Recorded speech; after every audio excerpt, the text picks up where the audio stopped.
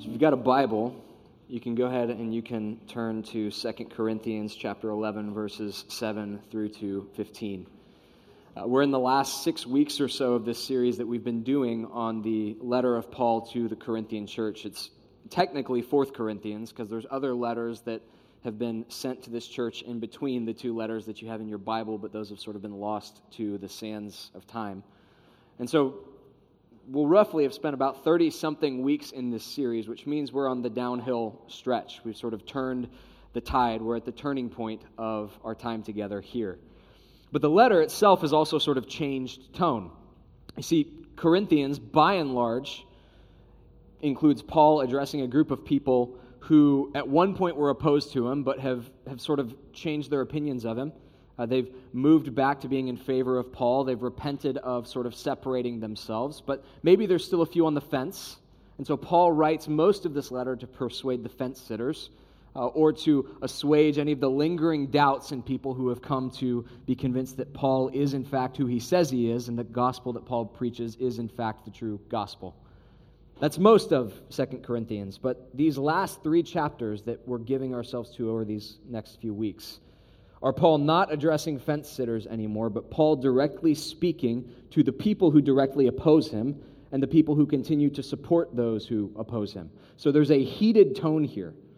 There's actually, and we'll see this as we get into the text, Paul writes with sarcasm. Like he writes with this jealous, righteous indignation. And to me, when we say that Scripture is inspired, it's a profound thing to say that God has inspired sarcasm as a way to teach people about himself. And yet that's what we see here in this text. Last week, Paul has made it abundantly clear that the people with whom he has these disagreements, these false apostles in the Corinthian church, they're not having minor disagreements over insignificant issues. The reality is that there is a wide stream in which to swim and still remain an Orthodox Christian. There is freedom to have a great deal of disagreement among other Christians and still count one another as brothers and sisters. We can agree to disagree on whether or not tattoos are a sin. We can agree to disagree on whether or not speaking in tongues and the charismatic gifts are for today. We can agree to disagree on systems of church government. We just probably shouldn't start a church together. We can agree to disagree on what it looks like for Jesus to return, whether that's a pre-millennial, post-millennial, whether the rapture's a thing or not, whether the Left Behind books are full of crap. We can agree to disagree on all of those things and still be brothers and sisters. But there are banks to this river. And when you climb the banks and scale them, you are no longer within the stream of Christianity. You're something else. And what Paul has made abundantly clear in this letter is that the people that he's writing to now are not just brothers and sisters who have minor disagreements about whether or not it's okay to drink alcohol every once in a while. This is not a conversation among friends with slight differences. This is a question about what the gospel is. This is a question about who Jesus is. This is not insignificant. It's profoundly important. And so he continues to address these people in our text for the evening. This is 2 Corinthians 11, verses 7 through 15. Paul says this, "Did I commit a sin in humbling myself so that you might be exalted, because I preached God's gospel to you free of charge? I robbed other churches by accepting support from them in order to serve you." This is that divine sarcasm. "And when I was with you and was in need, I did not burden anyone, for the brothers who came from Macedonia supplied my need. So I refrained and will refrain from burdening you in any way, as the truth of Christ is in me. This boasting of mine will not be silenced in the regions of Achaia. And why? Because I don't love you? God knows that I do. And what I do, I will continue to do in order to undermine the claim that those who would like to claim that in their boasted mission they work on the same terms as we do. Such men are false apostles, deceitful workmen, disguising themselves as apostles of Christ. It's no wonder, for even Satan disguises himself as an angel of light. So it's no surprise if his servants also disguise themselves as servants of righteousness. Their end will correspond with their deeds." Heavy. Weighty. Some have even said that this is the sharpest criticism that Paul levies in any of his letters. It's interesting, over the course of the last year or so, I've had the opportunity to go to a couple different cultures. So last summer I was in Uganda, and then in November I was in Scotland, and then a couple weeks ago I was in England. And even though Scotland and England are the same island, they're vastly different in terms of their culture. The thing that you find, even if you just travel the United States, you go to the West Coast, you go to the East Coast, you begin to notice that there's these cultural values, these cultural practices that are not right or wrong necessarily, but they are different. And there's cultural expectations and commitments that kind of throw you for a loop. So, point in case, 2 weeks ago in England, right before we left for this trip, I was told by one of our partners over there, you need to make sure that in your pictures or in your greetings of people, you don't throw up the backwards apathetic peace sign. Because in England, this is the equivalent of the middle finger. They should not have told me that. In part because it made me paranoid, but also because it's like when you have a red button and say don't touch it, the temptation is to press the button. And so there's these numerous instances where British friends of ours would be taking pictures, and I just think the apathetic peace sign is funny, and so I do it all the time over here in the States. And so they would go to take the picture, and I would go to chuck it up, and I'd go, hey. So there's all these pictures of me pointing, and that's just because I was trying to save myself from offending our partners in England. Or in Uganda, one of the things that they told me when I first got there was, hey, listen, so in the States, no big deal for guys to wear shorts. And you can wear shorts in the village as you're working, as you're doing labor, but you should know that in this culture, the only people who wear shorts are girls and young boys. And so when you stand up to speak publicly, and that's predominantly what we were doing, which was preaching and teaching pastors, if you stand up in shorts, it's the cultural equivalent of like you teaching in a diaper in the United States. So I didn't wear shorts. Nothing wrong with that, just a little bit different. One of the things that missiologists have noticed is compared to every other religion in the world, Christianity is truly transcultural. It is the only faith that has the ability to move from Uganda to England to Scotland to Tampa to Taiwan and Shanghai and remain at its core the very same while adapting to all of these not bad but different cultural idioms. And yet, there are some cultural commitments that are not morally neutral. There are some that are inherently wicked. See the entrenched racism in the Jim Crow South. See the corruption of the caste system in India and the cruelty that it produces. See the tribal warfare that occurred in Rwanda that led to the genocide. And when Christianity comes into contact with those things, it becomes a ticking time bomb. It is only a matter of time before when Christianity encounters the wickedness of human culture, it sets it on fire.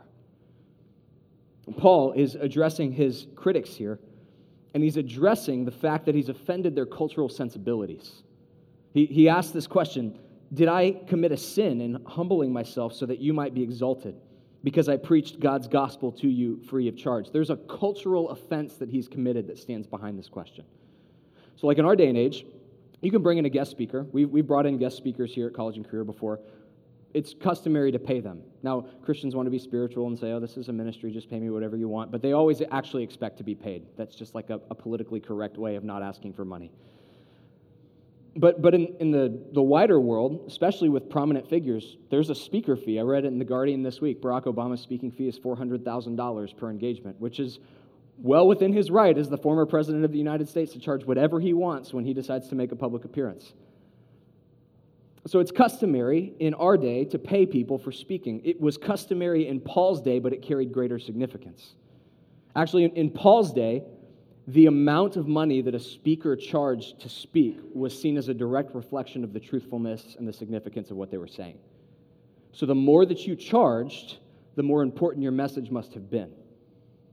And so Paul comes to the Corinthians, and he refuses to take their money. And in his day and age, there's all sorts of philosophers and thinkers and prophets and mystics just wandering across the Roman Empire, taking people's money, and the higher they charge, like the $400,000 Obama rate, people would go, you must have something really good to say. So when Paul refuses to take their money, the Corinthians are really left with these 3 or 4 conclusions. Either Paul, in refusing to take their money, is admitting that his teaching is not worthwhile and his message isn't worth their money, Or he's admitting that nobody would actually pay for the gospel that he's preaching, and so he just has to give it away for free. It'll be like fidget spinners in 10 years. Or he's not actually an apostle.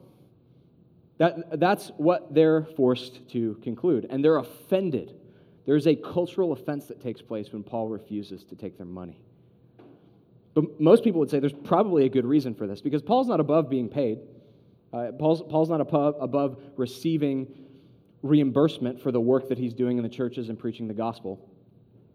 But what most people would say is that the nature of Corinth was such that they were rich and they were well off, and they were accustomed to paying people to tell them what they wanted to hear. They were accustomed to giving money to speakers and traveling speakers, and those speakers in turn sanding off the rough edges of their message so that they could be told what they wanted, not what the speaker actually had to say. And so Paul refusing to take their money is an act of integrity in preserving the gospel's integrity. He does not want to be owned by these people. He does not want them to feel like they have the ability to censor the truthfulness of what the gospel is because they've given him money to pay for him to be there. But this is taken and it's run with. He didn't take our money. He must not be an apostle. He must not actually have anything good to say. If his gospel was really worth anything, he would have charged something for it. See, these super apostles charge all sorts of money. They must have a better gospel. This is the line of thinking. So Paul asks this question: did I commit a sin when humbling myself so that you might be exalted because I preach the gospel of God to you free of charge? The answer is obvious. No. You didn't sin. You offended our cultural sensibilities, but you offended them in the interest of preserving the truth. This is worth considering because in our day and age, I think commendably, people are recognizing the destructive power of words. They're recognizing that by and large, we operate pretty insensitively towards people who are different from us. And so there's this push towards a greater sense of kindness in the way that we approach people who have different opinions and come from different backgrounds. I think that's a good thing. It's something to be commended. I don't like conflict. Like, I can't deal with the thought of the fact that people don't like me, so if you don't like me, don't tell me, because it'll eat me alive. I won't be able to sleep for days. And yet, this desire to sand off the rough edges of what we have to say in the interest of not offending, when it comes to the gospel, can become profoundly destructive. Because the temptation for you and I will be, in the interest of not offending people, that we take away the very things that make the gospel distinctive. And eventually we take away piece by piece by piece in the interest of not offending, to the point that the gospel we're preaching is no longer one that can save. And we may not offend cultural sensibilities, but we have not spoken truly about who God is and what he's done in Jesus. Paul refuses to do that. And he asks them, did I commit a sin by not taking your money? But look at how he explains his approach to the Corinthians. He humbled himself that they might be exalted. He preaches the gospel to them free of charge. He makes this sarcastic remark: I basically had to rob other churches to be able to be around you. But it's in order to serve them. And then he goes on and says that when he had needs with them, he did not burden anyone. The language that Paul continues to use over and over again is that his approach to the Corinthians, it's not arrogant, it's not flaunting, it's not flashy, it has no overlap with the people who oppose him. There is a humility, there is a gentleness, there is a submissive, humble, kind approach to these people. I mentioned last week, I've been thinking a lot about this lately, the way in which the validity of our message is wrapped up in the way that we communicate it. Sometimes true things get lost in the medium through which they're conveyed. So, point in case. Let's say you're at a fine romantic dinner with your significant other. You're sitting 2 or 3 feet apart at Leroy Selman Steakhouse. And you, at the top of your lungs, with veins bulging, scream, "I love you so much." Okay, you will probably be single by the end of the night. You might be in prison. You will lose your reservation. And it doesn't matter how much you meant those words. It doesn't matter how sincere you were, because the way that you communicated them has rendered them null and void. But if you find yourself in the same situation, and with kindness and with sincerity, without raising your voice over like 120 dB, you say, I love you so much. well, then the message is conveyed, and it's understood because the medium fits the message. It's not enough to just say the right thing, but it has to be embodied and expressed in a way that lends credence to what you're saying. Here's my point in all of that. Paul approaches these people. He says he does it humbly so they can be exalted. He does it to serve them. He refuses to burden them. Paul has humbled himself to preach the gospel to these people. And most scholars have noted for a long time that all of the verbs that Paul, or the adjectives that Paul uses to describe himself, are the words that he uses to describe the incarnation in Philippians 2, which we read during worship. That Jesus, being in very nature God, did not consider equality with God a thing to be grasped, and humbled himself, taking the form of a servant, even unto death on a cross. So Paul doesn't approach the Corinthians like one of their wandering philosophers that they can just pay off to hear whatever they want. Paul doesn't approach the Corinthians with show and pomp and circumstance and flash and pretension. Paul approaches the Corinthians the way that Christ approaches us, in humility. And this is at the heart of what we believe as Christians, is it not? That God the Son has stooped down to our level to raise us up with him. This is what we image forth in baptism. If I've baptized you, I've said the same thing every time. You have been buried with Christ in his death and raised to walk in newness of life. And we confess this as Christians, that the Son has sunk to the absolute depths of our humanity into death itself to raise us up to the heights of glory in the resurrection. That he has humbled himself so that he might raise us up. There's this band called My Epic that has a song, Lower Still, that captures this well as it walks through the life of Christ. It begins with the virgin birth saying, look, he is covered in dirt, the blood of his mother mixed with the earth. Now, she is just a child throbbing in pain from the terror of birth by the light of the cave. Look, he's kneeling, he's washing their feet. Though they're all filthy fishermen, traders and thieves, now he's pouring his heart out while they're falling asleep, but he must go lower still. There is greater love to show. Hand the plow further down now. Blood must flow. He must go lower still, lower still. Paul does not approach the Corinthians with the pomp and circumstance of the world. He approaches the Corinthians with the humility of the incarnation of the Son of God. He doesn't just speak the gospel to them. He lives the gospel among them. He doesn't just talk about the humility of Christ. He models the humility of Christ. He does not divorce his words from his deeds. And that's important for you and I to think about.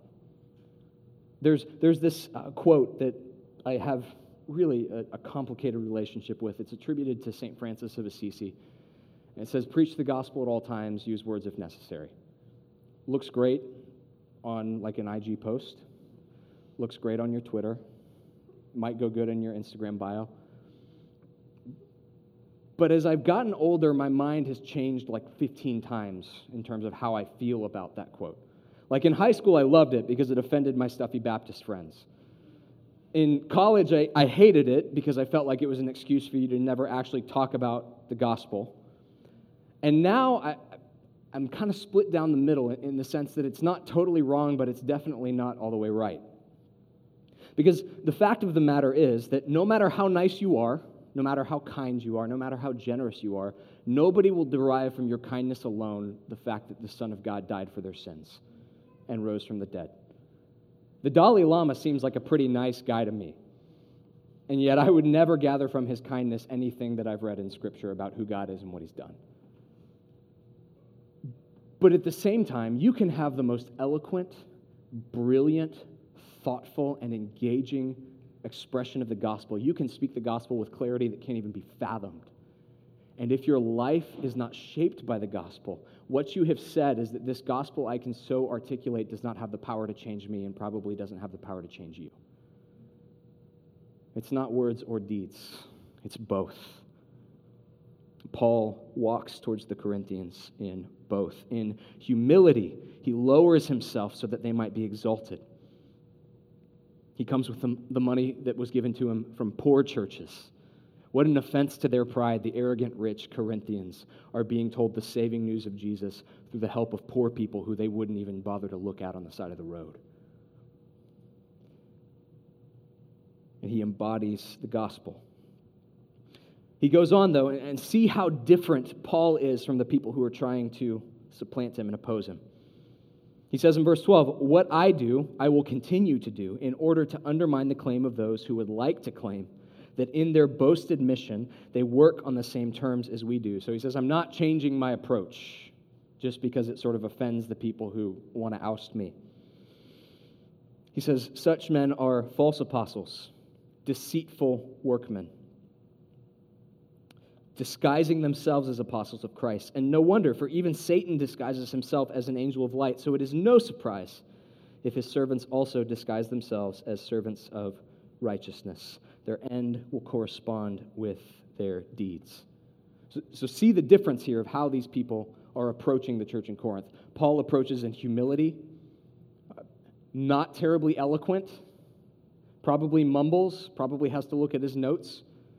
But the gospel that he brings to them brings life. The false apostles give off the appearance of righteousness. They're terribly impressive. They take lots of money, like $400,000, which means their message must be really, really important.